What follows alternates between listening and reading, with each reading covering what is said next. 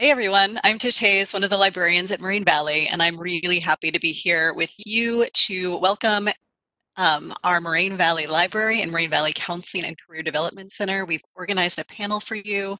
It continues on a conversation we started a couple of weeks ago when three of the Marine Valley counselors talked about some common feelings and concerns that we all might be facing while staying at home during the pandemic. And they shared some of the ways we might take care of our mental health during this time. Today, we're going to dive a little bit deeper, and the counselors are going to get into some of the mental health concerns, um, including issues surrounding mental illness, suicide prevention, and domestic violence. Hello, everybody, and I want to say thank you to our counselors for joining us today. Thank you for taking time out of your day. It's exciting to have you. My name is Troy Swanson. I'm the library department chair, and I'd like to ask our guests to introduce themselves. Hey, Troy, Tish, everybody. My name is Christian Locke. I'm a licensed clinical social worker, and I've actually worked in mental health for about 26 years. I know, how could I be that old, right? But I've worked in a variety of settings: community mental health, inpatient psychiatry, private practice, and really over the last year, I've been a counselor here at Marine Valley, and I've really enjoyed it. It's been fantastic. The last few weeks have been weird, admittedly, but it's been a great experience, and I'm glad to be a part of this panel for having me. And I'm Sarah Levi. I'm a licensed clinical professional counselor. I have 18 years of experience in the mental health counseling field, and specifically crisis intervention, suicide prevention, and working with the National Suicide Prevention Lifeline, community mental health, and outpatient services. And I've been here at Marine Valley for the last year and have some other experience working in school counseling. And I'm also happy to be here. Hi, everyone. My name is Sharon Brennan. I'm a licensed professional counselor here at the college in the counseling department, where I've been since 2007. I was lucky enough to become full-time, and I'm going on my third year of that. So I've really enjoyed being on campus and working with students. And I focus a lot of my work on campus, diving into educating folks about sexual assault and domestic violence. Previously to coming to the college, I worked at an area domestic violence agency as a counselor for several years, and it's something I'm really passionate about. And so I'm happy to be here and talk about it today. Thanks. Great. Thank you all again for joining us. So we're about 5 weeks into this shelter-in-place order, at least in Illinois. And I think to just get us started, I'd like to ask, what are you seeing in regards to student mental health right now? Roy, if I can take this one to get started. First and foremost, I think it's just really important to start that conversation by saying that there's a lot of normal feelings that are happening. It's a wide variety of different experiences that people are having here. There's really not a template for how to respond to a situation that's so rapidly changed like this did for us. We may even have just a wave of different emotions throughout a day, or we could feel good on one day and feel impacted on another day. So I think it's just important to normalize a lot of our responses to this particular situation. But having said that, I think there's some patterns that we've started to uncover over these last few weeks, and so I think we can start the discussion on that. I wanted to put up a slide that just shows a few statistics. The National Alliance on Mental Illness has put out some information that says that 75% of all mental health conditions begin by the age of 20. So obviously we have a wide age range at Marine Valley in terms of students, but that 18 to 24 age range is still the largest part of the population, and 75% of folks might have develop a mental health issue by 24. 1 in 5 young adults will experience a mental health condition during college. That's another really important stat, 20%. And then, a statistic that's more relevant for what we're experiencing right now, the American Psychiatric Association put out a poll, and it turns out that 36% of Americans feel like this pandemic has created a serious impact on their mental health. And actually, I didn't have a chance to update the slide, but yesterday I read a similar poll that was done by the Kaiser Family Foundation, and it was up to 45%. of people were saying that there's a serious impact on health at this point. So I think those statistics kind of get us in the ballpark of the discussion. I think there's a lot of different levels of reaction that people are having, from mild to serious, or severe, if you want to call it that. And I'll say up front that there's support at all those different levels for folks. And we as a counseling service are here to help you identify what type of resources or what kind of intervention.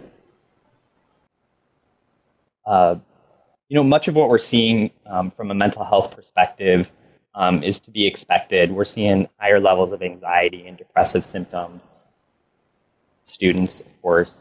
I'm going to throw up another slide that just talks about some of those types of sort of milder symptoms. A person can feel hazy and unfocused, easily distracted, numb at times. Certainly motivation can fluctuate a great deal right now. We're just not certain of what comes next. So that undoubtedly affects our motivation in big ways. And so these are some of the more common things. In fact, when I was prepping for this presentation, I was feeling those things. Working out of the house as opposed to working in the office on campus, wondering if I have my cognitive acuity available to pull this thing off.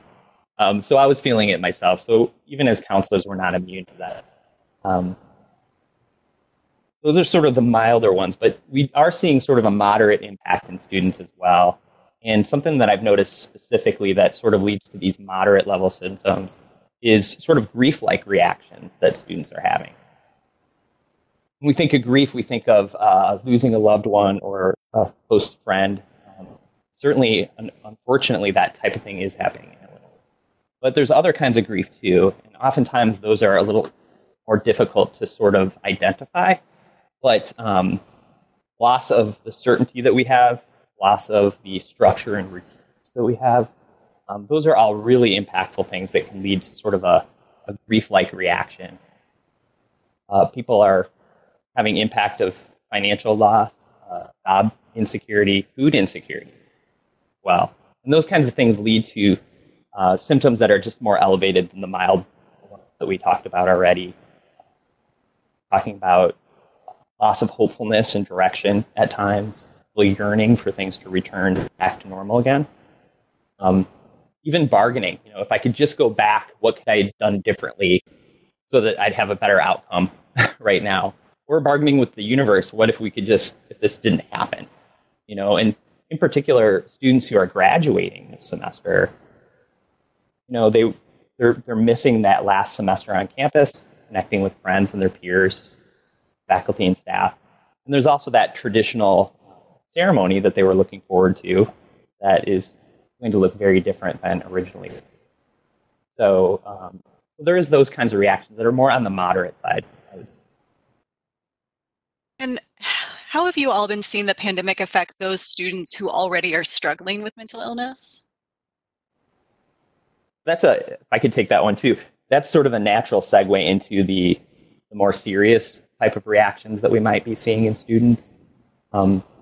If students do have a pre-existing diagnosis, a mental health issue that they had going into this pandemic, in a lot of cases, they do have good support. They have practitioners in the community. They've maybe been working with us as counselors. I don't know how we did it, but somehow we went up online very quickly. We really didn't miss much of a beat in terms of staying connected with our students.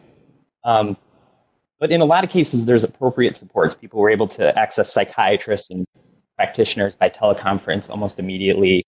And so a lot of people have held steady that had some mental health issues going on.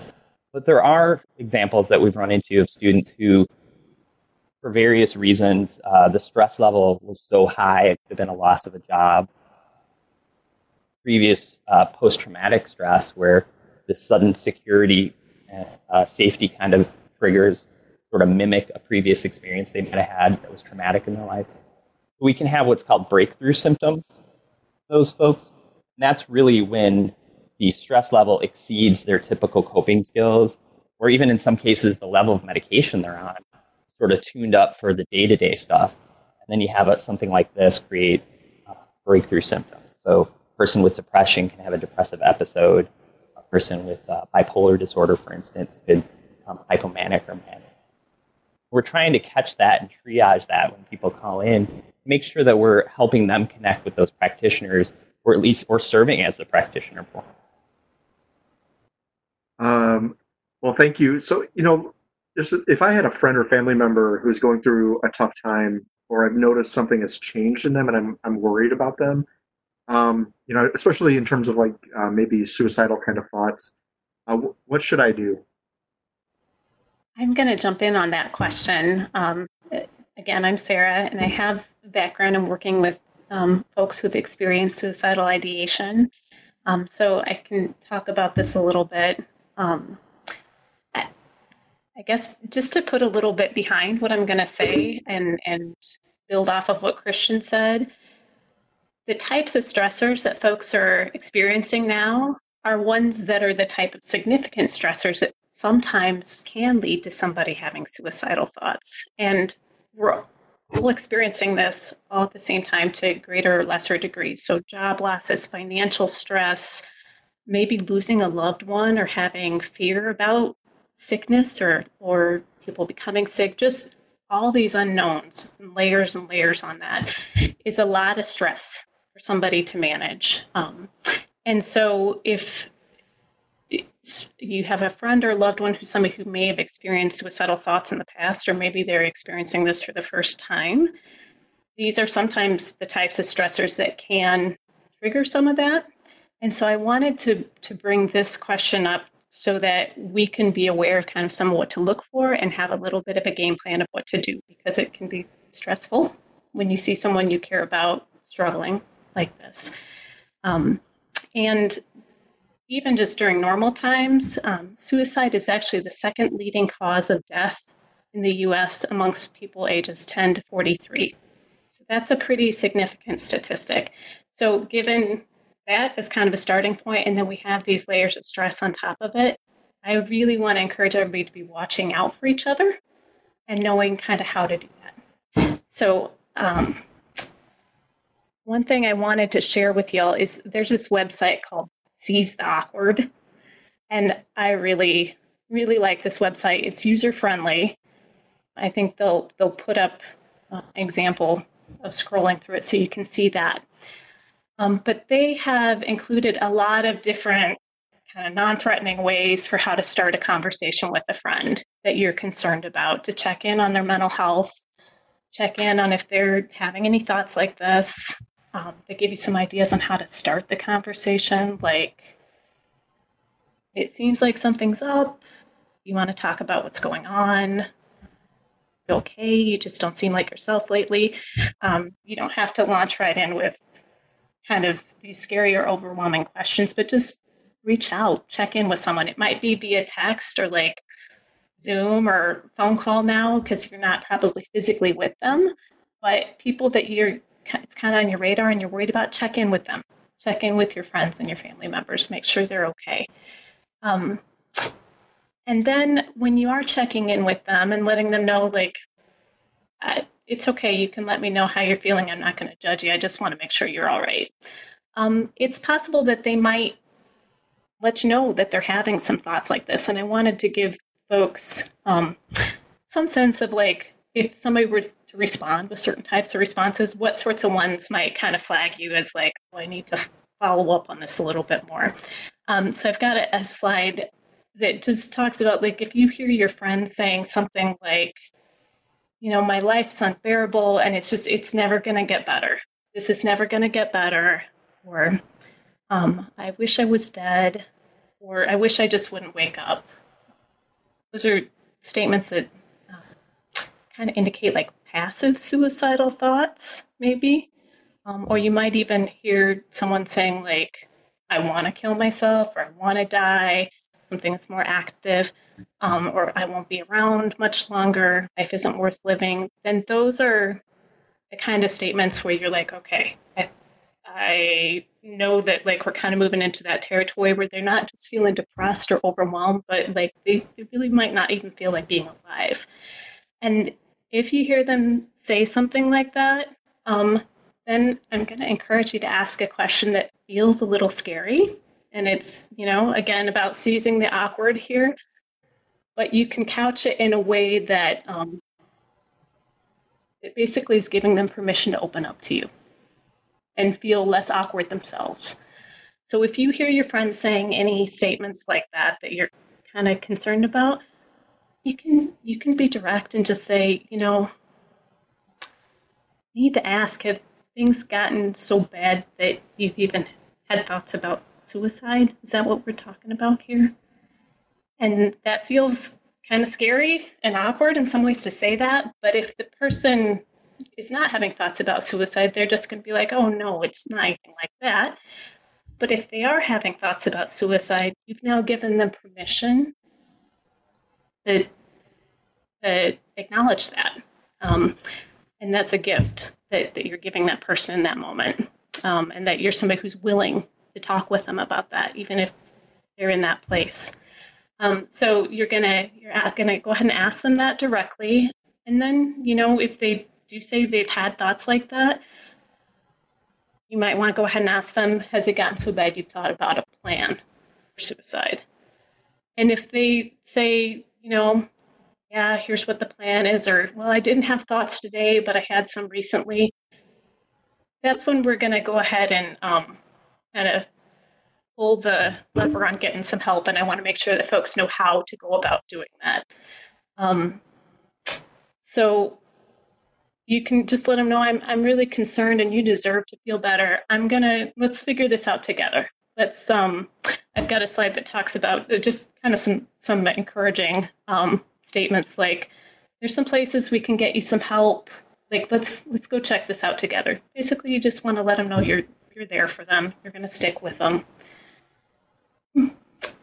And so some of the options that we have at this point is that you can do a 3-way call to one of the crisis mental health centers. Sometimes folks might feel like a little reluctant to call themselves, but you can just be like, I've got a number for a crisis center. Why don't we call them together and just get their advice? See what they say. I know they've got some options for how to get help.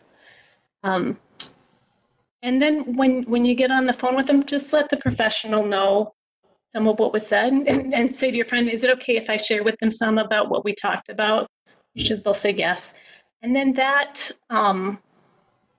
crisis worker is going to basically kind of guide you through next steps of how to get that person the level of help and do like a little bit more intensive assessment, probably by phone, of like what the exact risk factors are, and get them linked up with help or come up with a plan to help keep them safe.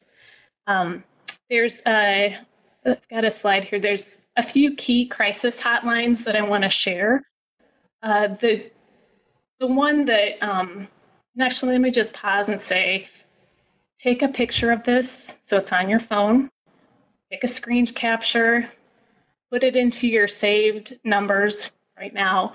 You never know when you will literally save a life with this, or if it's something you yourself might need at some point in the future. But go ahead and put the number for the National Suicide Prevention Lifeline in your phone or take a picture. There's also a text option if you're like, the idea of calling a stranger feels like I do not want to do that. You can use the text option to kind of reach out. So you text home to 741-741 and a licensed counselor will respond to you and interact with that person. And again, kind of guide you through what we need to do. There are 2 kind of specialty crisis lines, the Trevor Project for LGBTQ folks, if that feels more comfortable. I've put that on the slide. And also there's a trans lifeline. So if you're part of those populations and that would feel more comfortable to you, those are options that are available as well. And all these numbers are still active, even during the COVID shutdown. They're available 24 hours a day. The other resource I wanted to share is that our local crisis resource center is Grand Prairie Services. They also have a 24-hour-a-day hotline and can do phone-based assessment and help link you to other resources. At this moment, I know that their crisis residential center is closed, but they do have other options for linking people. If all that feels like too much, just make sure you at least have the National Suicide Prevention Lifeline in your phone, and you'll be fine with just that. So you're going to do a 3-way call with your friend to one of those numbers or text them. They're going to kind of coach you through what to do. But if when you talk with that friend and you ask that question, maybe they say something like, well, I did have thoughts about suicide, but that was like, 6 months or a year ago. That was a while ago. I had a suicide attempt in the past. I don't feel that way right now, but it's been rough. Maybe they just say something like that. Well, so this is the perfect invitation to make a plan for how you can follow up with them and check in with them and continue to just be there for them, and let them know that you've got their back and you're really glad that they shared that with you, and find ways to support each other. Again, there's some more ideas and resources on that website. I mentioned seizetheawkward.com. They have some different ideas for even during the coronavirus shutdown, how to support your friends who might be struggling with their mental health. And this is kind of an additional step. I'd say if when you talk with that friend, if they haven't had suicidal thoughts in the last 2 months, but they are somebody who is talking about struggling with their mental health, maybe they had some suicidal thoughts before that, maybe they're not unsafe right now, you may still want to follow up with a quick call or text to either one of the crisis lines or to, I've got this on our next slide, one of our Marine Valley Community College counselors, just to let them know, I've been communicating with this friend, they're really struggling. Do you have any other advice? It's a good way to kind of just, maybe you missed something, or maybe they have another question that you'd be like, oh, why don't you let them know this or that? And then you can pass that on to that friend and kind of further support them. So I'd encourage that. And we also, I have on this slide here, the information about how to add our counseling services during the shutdown Canvas course, where we've got a ton of these resources on there. So it's a way to be able to go back and look at this again later on. That was fantastic. As I'm listening to you talk, I'm thinking about what if, it's not a friend that I'm thinking about committing suicide, but it's actually me. Like, what do I do if I'm the one that I'm concerned about? Right. Well, and I wanted to make sure that we talked about that topic, because sometimes it's easier to feel like, well, we want to reach out to someone else, but we might feel like this is so private, or we're not sure how to talk about it or how to bring this forward if we're the ones that are feeling this way. And the reality is there may be a lot of people who are feeling this way right now. We have a lot going on for us as a community and a society right now.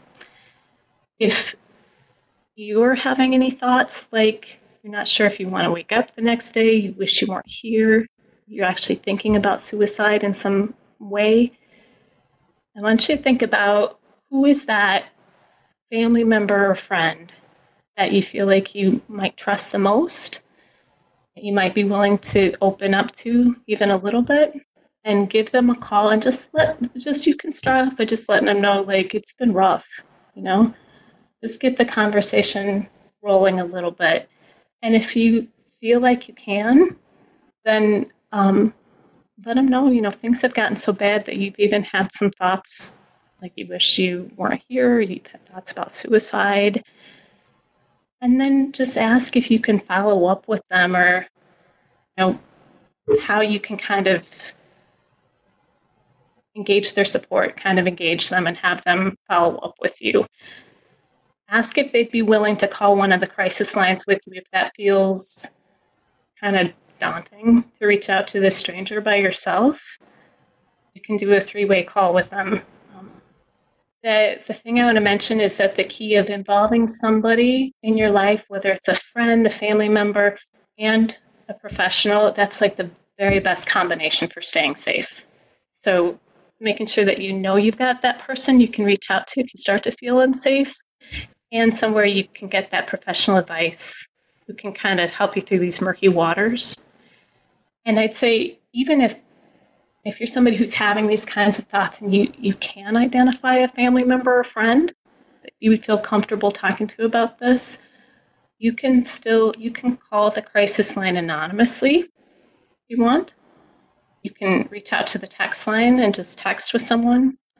And there's somebody who's going to try to meet you with where you're at, and get you what you need at a level that you're comfortable with so that you can stay safe. Thank you, Sarah.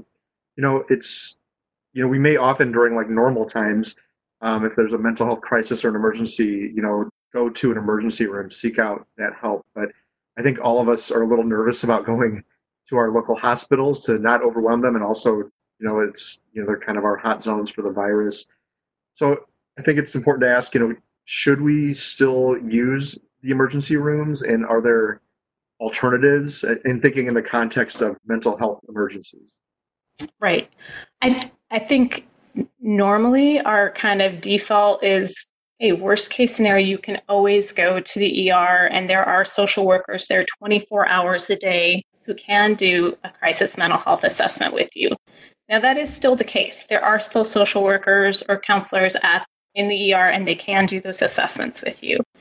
But I'm encouraging folks to kind of think about this in almost like two levels. If you or someone that you're speaking with is either about to attempt suicide, has just had a suicide attempt, or it's that kind of emergency, then don't pass go, call 911 or go to the ER. That's just the same as it normally would be. So if you're about to attempt suicide, or you feel like this is coming, it's about to happen, you have any kind of plan, something like that, go to the ER, call 911. That's still the safest option for you.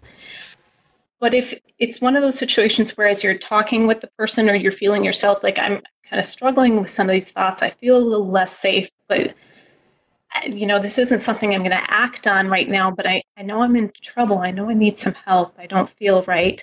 There are some different options. So like I had talked about, you can call the National Suicide Prevention Lifeline or the text line. Grand Prairie Services, which is our local, to where Moraine is, Crisis Intervention Center, Community Crisis Intervention Center continues to be open. What they've encouraged us to do is to go ahead and call and speak with those counselors. They can assess by phone and then direct if this is a situation where we need to go to the ER, or if they can set up follow-up and check-in calls with you, link you with other outpatient services. But they can assist with kind of getting you that linkage that you need right away, kind of in the community. So Grand Prairie Services is another good one to do. Just know that if worst case scenario, you do need to go to the ER, or you need some inpatient hospital treatment, all hospitals are following protocols to try to keep patients as healthy as possible. So they're going to try to do what they can to make sure that you get the services you need and are safe. We'll just try to avoid using that unless it's something that's like an emergency where somebody's about to attempt suicide or has just attempted suicide. Thank you so much for that. I want to transition the conversation a little bit. We've all been sheltering in place, staying in our homes, a little bit isolated. And we know that at any time, statistics show that 1 in 4 women and 1 in 7 men have experienced physical violence by their intimate partner. So given those statistics, how is COVID-19 affecting this conversation of domestic violence, and what's that impact on people in those situations? Okay.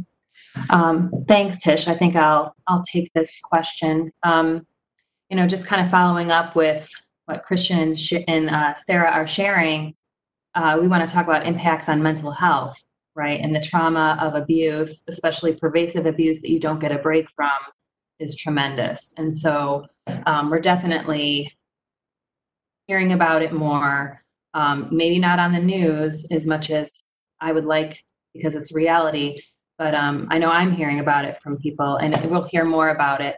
There was an article printed by USA Today. It was on April 4th, and it was talking about how since the middle of March, we've seen a decrease in crime rates that are being reported, but a 10 to 30% increase in the amount of calls regarding domestic disturbances and domestic violence. So people being quarantined and forced really to stay home is definitely impacting negatively the experience of domestic violence. Not that there's never a good time, but when you can't leave and you can't get space, it takes away one of the main self-care measures that you have. So I just wanted to mention just some other statistics that we knew before this pandemic, right? More than 1 in 3 women and more than 1 in 4 men in the United States have experienced rape, physical violence, and or stalking by an intimate partner in their lifetime. And nearly half of all women and men in the United States have experienced psychological aggression by an intimate partner in their lifetime. And these statistics are on the National Domestic Violence Hotline website. And that's beforehand. So 1 in 3, 1 in 4, and nearly half of all women and men. So you think those are just the numbers we knew then. I really don't want to imagine how they might rise because it's scary times. And then also, the statistics are speaking directly about intimate partner violence, and domestic violence is more than that. It's not just your partner. It can be between parents. It can be between siblings. It can be somebody who just lives in your home or that you are a roommate with who's the abuser. And it can be another blood relative. So it doesn't have to be someone who even shares your home, but it can be a blood relative. So I think it's important to remember that we're not only talking about somebody that we're in a personal, intimate relationship with. It doesn't have to be somebody that we're dating. It can just be somebody in our life in a number of different ways. And it's characterized by a pattern. So if, the pattern of emotional, verbal, physical, financial, spiritual, every type of abuse you can imagine, it's a pattern that goes on and on. And so with COVID-19, it's a pattern that many people are not getting a break from. The other important thing to keep in mind is that it doesn't discriminate. So we're not just talking about people who are living in a lower socioeconomic status or who don't have resources available. We're not talking about specific genders, specific sexual orientations, specific religions, specific ethnicities. Domestic violence, sexual violence, they don't discriminate. Worldwide, it can happen to anyone. Anybody can be a victim and anybody can be the perpetrator. Oftentimes when we think about domestic violence or sexual assault, we imagine a perpetrator looking a certain way, and that's not true. So it's important that in this time, especially when we're going to be needing to really keep an eye out for our loved ones or our neighbors or our community, that we are mindful that domestic violence is a large, encompassing term. And at the core of it is this idea of power and control. So you might be able to see on your screen, there's an image of the power and control wheel. And this is really something that is used as a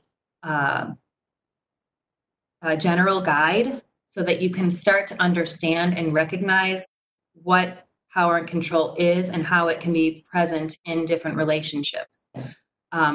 At the heart of domestic violence is power and control. The reason why a perpetrator is being violent is to gain power and control. And it's done in a number of ways. These are just some of the tactics. They don't all look the same. They don't all get acted out the same. And they don't all have to be present. So when you're looking at the wheel of power and control that's given, and there are many other examples that I encourage you to kind of look up. But for the purposes of today, this is the most common. It could be one of those tactics and that's enough. It doesn't have to be all. So sometimes when we're trying to gauge whether somebody's in an abusive relationship or not, we might be thinking, oh, well, it's not so bad because it's just this one element, but that one element is domestic violence. So keeping that in mind. And also the different types of abuse. So when we look at the wheel of power and control, in those spokes, those are not things that are necessarily physical. So we see on the outside of that, we see the sexual and the physical violence coming into play because those are escalations. It all begins at a lower level, which commonly is emotional, psychological abuse. And now, during this pandemic of COVID-19, when we are not having the opportunity to leave our home or to go to campus or to visit our instructors or to see our friends, we are kind of stuck in this unhealthy and abusive environment. So our options for space and peace are extremely limited. So it creates a great potential for this escalation to occur. In a domestic violence relationship, the escalation may occur over time, and that time is dependent on that relationship. Everything is relative, but there is no time and space for these people to be separate or for the dynamics to really cool down. And you have to imagine that given everything that Christian and Sarah were talking about and the heightened just delicacy of everybody's mental health during this time, that also includes the health of everyone else in a household, including a perpetrator, including the person who's being victimized and anyone else. So the ability to maybe cool down isn't quite there. The space to cool down isn't quite there. In addition, we're seeing a change in the way people are able to seek help. So, for example, like I mentioned, you can't necessarily just go to your friend's house and get a break. You can't necessarily come to campus and talk to your counselor. You can't necessarily, you can't leave your house and go meet with your therapist, your other support person, visit your family members and such. So the not having access to support is large. And where there is access, so access video, who might be sitting next to the person. It's about safety and not being able to even share really what is happening. That's really hard. So COVID-19 is really impacting even a person's ability to talk and share. So the other thing I want to mention too, that something else that's happening is that as a result of COVID, this new form of abuse, not new form, but this kind of altered form of abuse is this threat of I'm going to infect you. Or I'm going to force you to come out with me, and we both are going to go to the store. And if someone is experiencing heightened amount of anxiety and worry about their personal health, that could really be damaging. Also, we're seeing individuals not being allowed to see their children and holding the pandemic over their head. So whether it's the father or the mother, but one person is saying, nope, you can't see the kids till this is over. And so using the children as a form of abuse is big. Not having access to money, like you don't need money, we're not going anywhere. So everything is just heightened. And then we add on this layer of if you're somebody who's having to work and maintain your professional life, or if you're a student and having to maintain your academic life, another form of abuse is limiting access to Wi-Fi or technology in the home, taking it away, creating an environment that's chaotic and very hard to be productive in. In addition, disrupting sleep. I know you're doing a panel tomorrow and I'm going to keep you up all night, or I'm going to, make sure the laptop's not charged, or I'm going to hide the cord, or, all these really, they're like crazy making. It's a type of gaslighting, just all these ways of making somebody question their own health and their sanity, and playing with psychological games is very huge right now. For these individuals. So another thing that's helpful, I think, is because of during this time, because you don't have access to your loved ones to remind you that it's not your fault, that you don't deserve this, that the way you're being treated is what's wrong, that it's not you that's wrong. I thought it'd be helpful to include in this, it's a relationship spectrum that the National Coalition Against Domestic Violence published, and what it's articulating, like, what healthy, what unhealthy, and what abusive is. Because right now, when we can't step outside of the home, and we can't necessarily talk to our loved ones, maybe we could have a moment, look at something online that explains that this is unhealthy. It reminds you that it's those behaviors and that treatment is what's unhealthy and abusive, and that it's not you asking for it, causing it. We never want to blame the victim. We never want to blame the victim. Abuse is always the perpetrator's fault.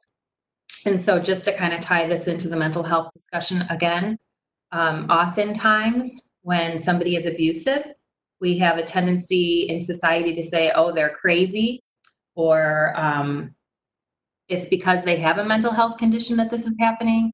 And really, when it's truly domestic violence, it's not about mental health. Mental health isn't causing somebody to be abusive. mental health is impacting the person, or mental health is being impacted by the person who's being abused, for sure. But abuse itself is a choice.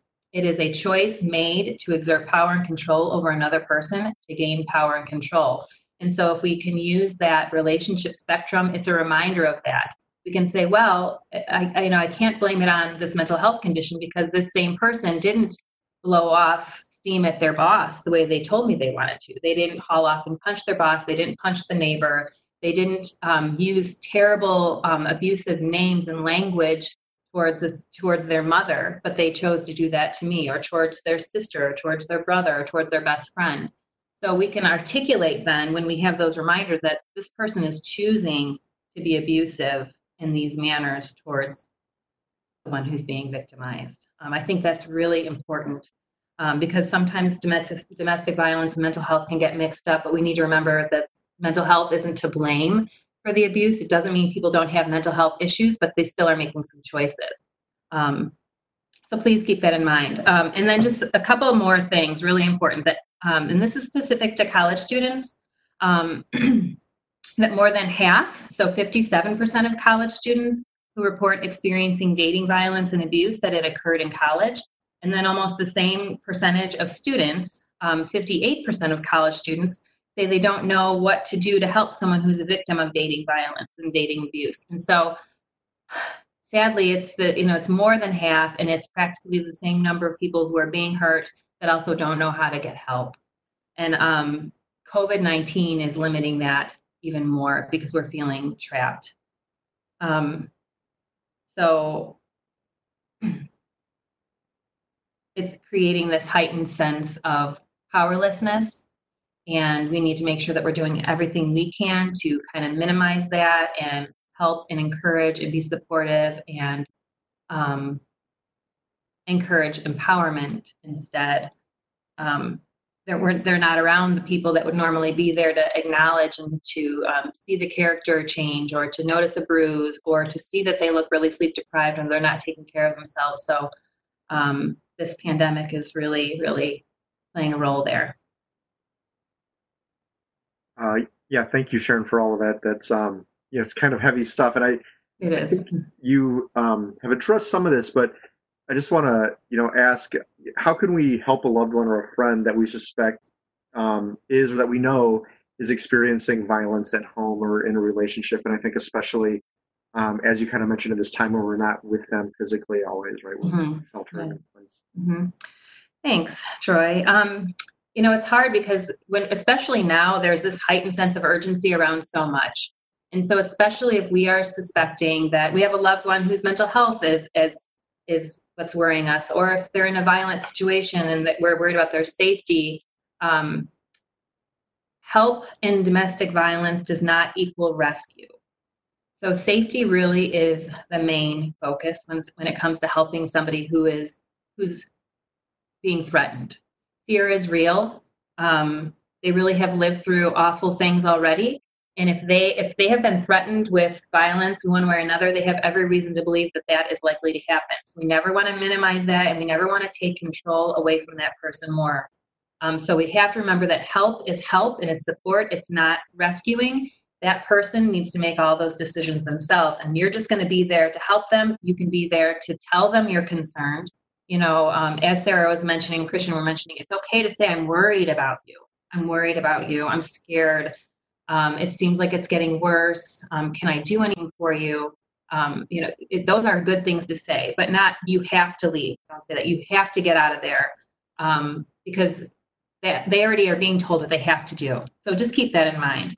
So another thing I encourage is, if you're worried about a loved one, do some reading yourself, because you want to know what education is out there. You don't want to make assumptions about what is available and how things go. The system is tough.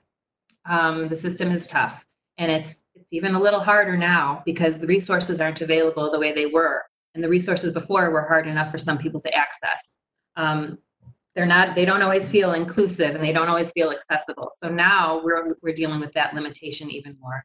So I encourage, do a little reading with some of the websites that we're going to be putting up here in a minute. Poke through. Anyone can call a hotline. Anyone can call a hotline and ask for help or ask questions, and anyone can call counseling. and I'm going to kind of get to that too. If we were to look at the hotline.org, it's the National Domestic Violence Hotline. It provides a lot of information to review specifically about domestic violence. It's also a 24-hour, 7-day-a-week hotline, and the number is 800-799-SAFE or 800-799-7233. So if you're able to call, there's also a chat option. So whether you are the person being abused or you're somebody who wants to know more, you can chat with somebody. And because of the website, because safety is the number one concern, there are quick exit options that you can click so that if you are at home and you don't want anyone to see, you can click out. I would also encourage you to go back and clear your browsing history. And there's some notes on how to do that as well on the websites, but that is very important. But the chat is good. It does ask you a few questions so that it can kind of confirm what's the level of urgency and who's calling or who's asking for help. And then you will be connected to an advocate. The second website that I'd encourage is RAIN. It's the Rape, Abuse, and Incest National Network. Sorry, we have too many letters altogether. But this website's great because it also lists the National Domestic Violence Hotline. It lists several hotlines on that front page because anyone can always call. You can call any hotline for any reason, and you're going to be heard and listened to. So keep that in mind, and that's 800-656-HOPE or 800-656-4673. It's important to mention that too because April is Sexual Assault Awareness Month. A common form of domestic violence is sexual violence, and that comes in the look of coercion, pressure, force, and we want to really be mindful of that. Consent is required all the time. Consent is mandatory, regardless of your relationship status, and it's something that needs to be received every time, all the time, ongoing. So I just wanted to make sure I mentioned that. It's so important. Can't be said enough. So I wanted to say, if it's your loved one or your friend, don't be concerned about call a hotline, get some information, especially because during this time of COVID, resources, as I mentioned, aren't available the way they once were. It's not as easy to go just, to leave the house and then call the shelter and hope to find one because shelters are running differently. Many shelters are closed or they are at capacity or having only a limited number of people they can take in because of the pandemic. Some of them have moved their residents to transitional housing or temporary apartments. Some are using hotels and motels and things, but I don't want to take for granted that absolutely everything is available when we need it.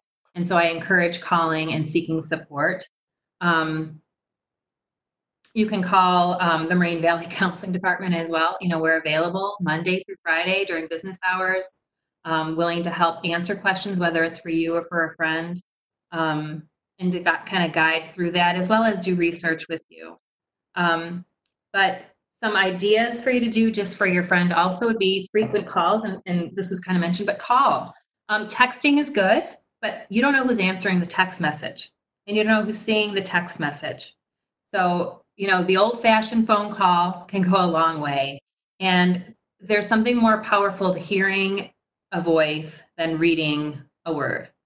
And it's just that extra step in action that lets somebody know that they're cared about. Even if it's a 30-second phone call, during this time, we all need reminders about how important we are and how this is temporary and how we're going to get through and how that even though I can't see somebody I care about, they're still there for me. And so please remember that.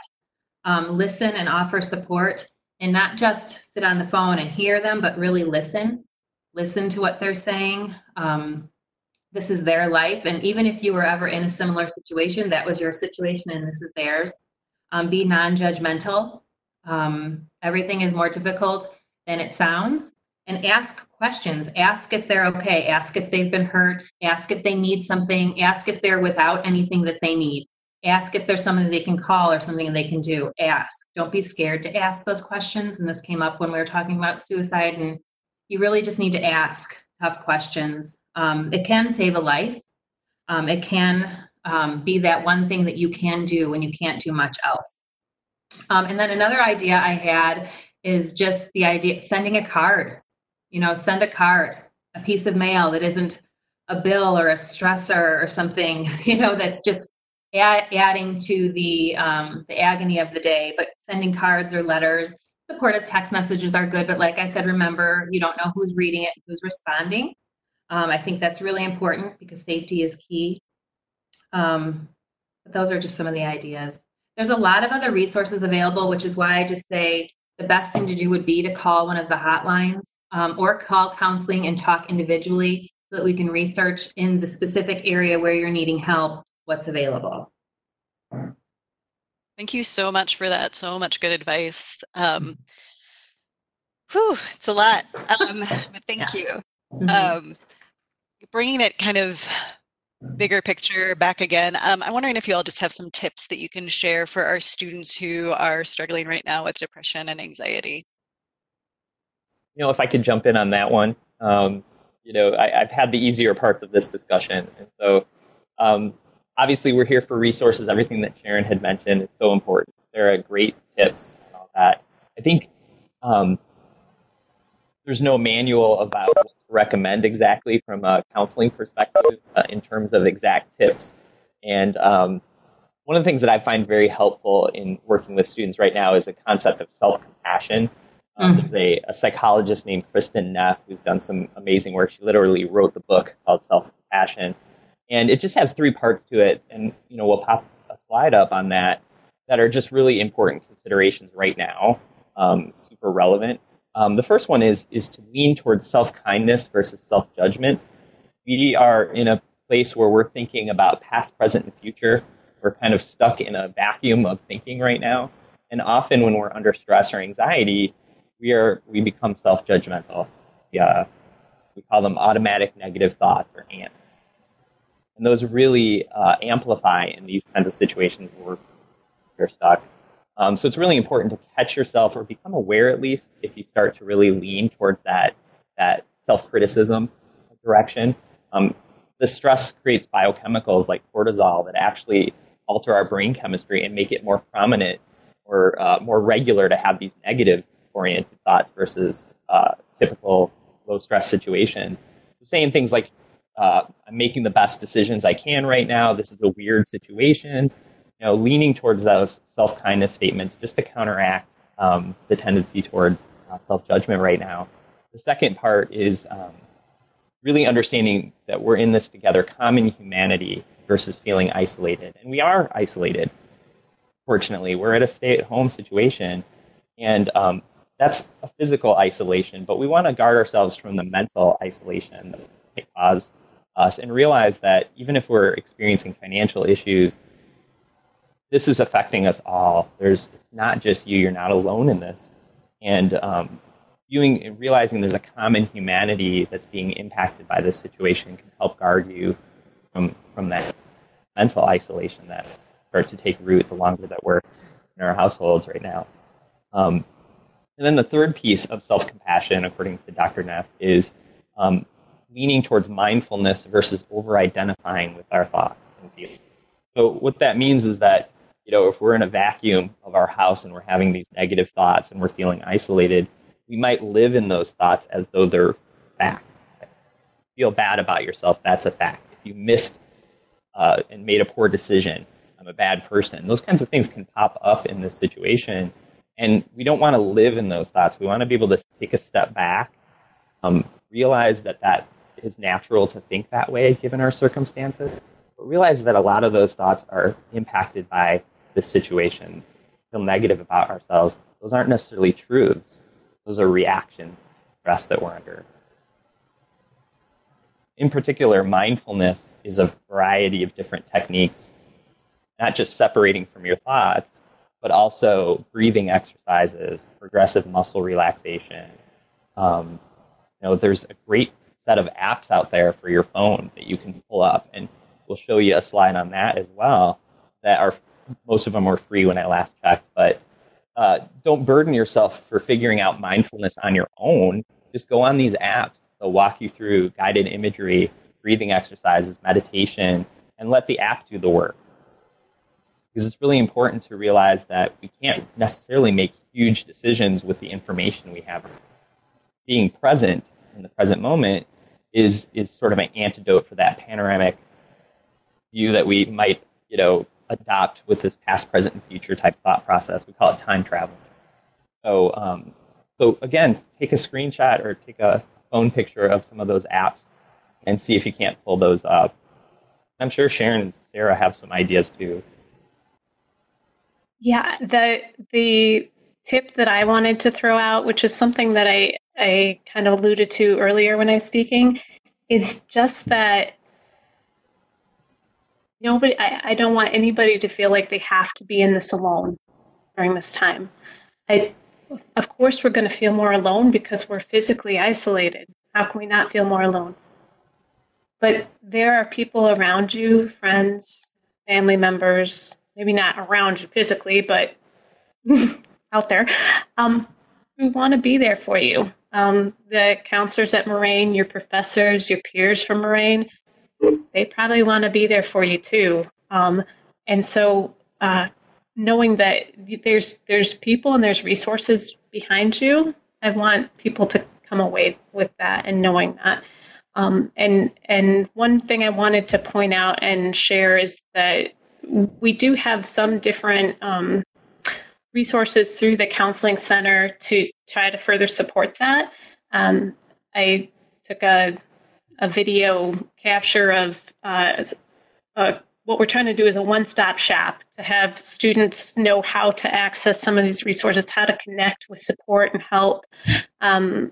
Teresa, one of our counselors, created this counseling services during the shutdown Canvas course that you can add. And we have a number of different groups that we're offering that you can just drop in and join. One of them is a meditation group that Teresa's offering on Mondays at 3 to work on mindfulness and meditation. You can just show up and join us as a student. We also are offering one for faculty and staff on Fridays. And those are posted through that site and have the link for how you can join us. We're also offering, because, online learning can be super stressful for people. Like, it's a whole nother layer of stuff that you're having to manage. We're offering drop-in groups for kind of how to manage your tasks and time and support people. If you just need some social connection, there's some options that are kind of like just to socially connect with someone. We've got some drop-in times and groups. And then other resources, things that Christian's referenced, how to link up with outpatient services, even via telehealth, how to link up with unemployment or financial or practical resources right now. So I wanted to throw all that out there just to join the course and poke around and let us know what you need, because we really want to be here to support students and be here for you. That is so good, Christian and Sarah. So everything I'm going to say is just going to kind of reiterate what you said so perfectly.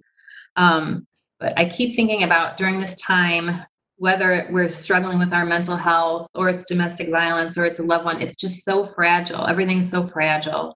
And the importance of self-care was already important. And it was already something that we needed to do more of, and now more than ever.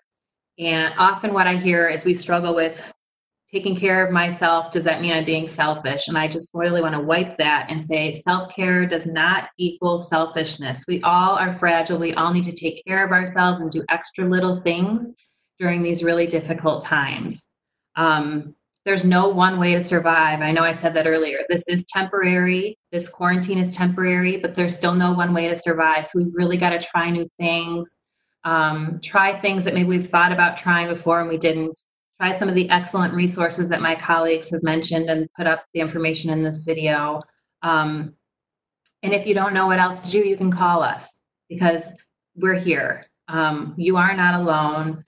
The last thing we want is for anyone to feel isolated in that way, is that even though we are not across the table or the desk, we are across the phone line. And that's one of the most important things we want you to take away. So it was so much information, a lot of great information, and it's a lot to try and understand, but we are here to help you through that. So please feel free, like you can reach out to us and call and know that we're here for you. We don't want anyone to be alone. Yes, we want to hear from you. Yes. Still here. Okay. Well, let me just say, Christian, Sarah, and Sharon, thank you so much for your time and expertise with this. A lot of great resources. I mean, serious topics, and during serious times. Um, I know you've said it. We said it a lot, but just to reemphasize, we're all here for Moraine Yeah. Valley. Our counseling center really. I mean, everyone's such all stars. I hope students that are in need feel free to reach out. I want to say thank you to Tish for being my great co-host with this, helping us organize Thanks to all of everything. you. And I just want to remind everyone that the first video from this series is available on the library's YouTube channel and also is linked up out of the counseling resource site in Canvas that you guys have mentioned. So with that, we'll say goodbye and thank you. Bye. Bye.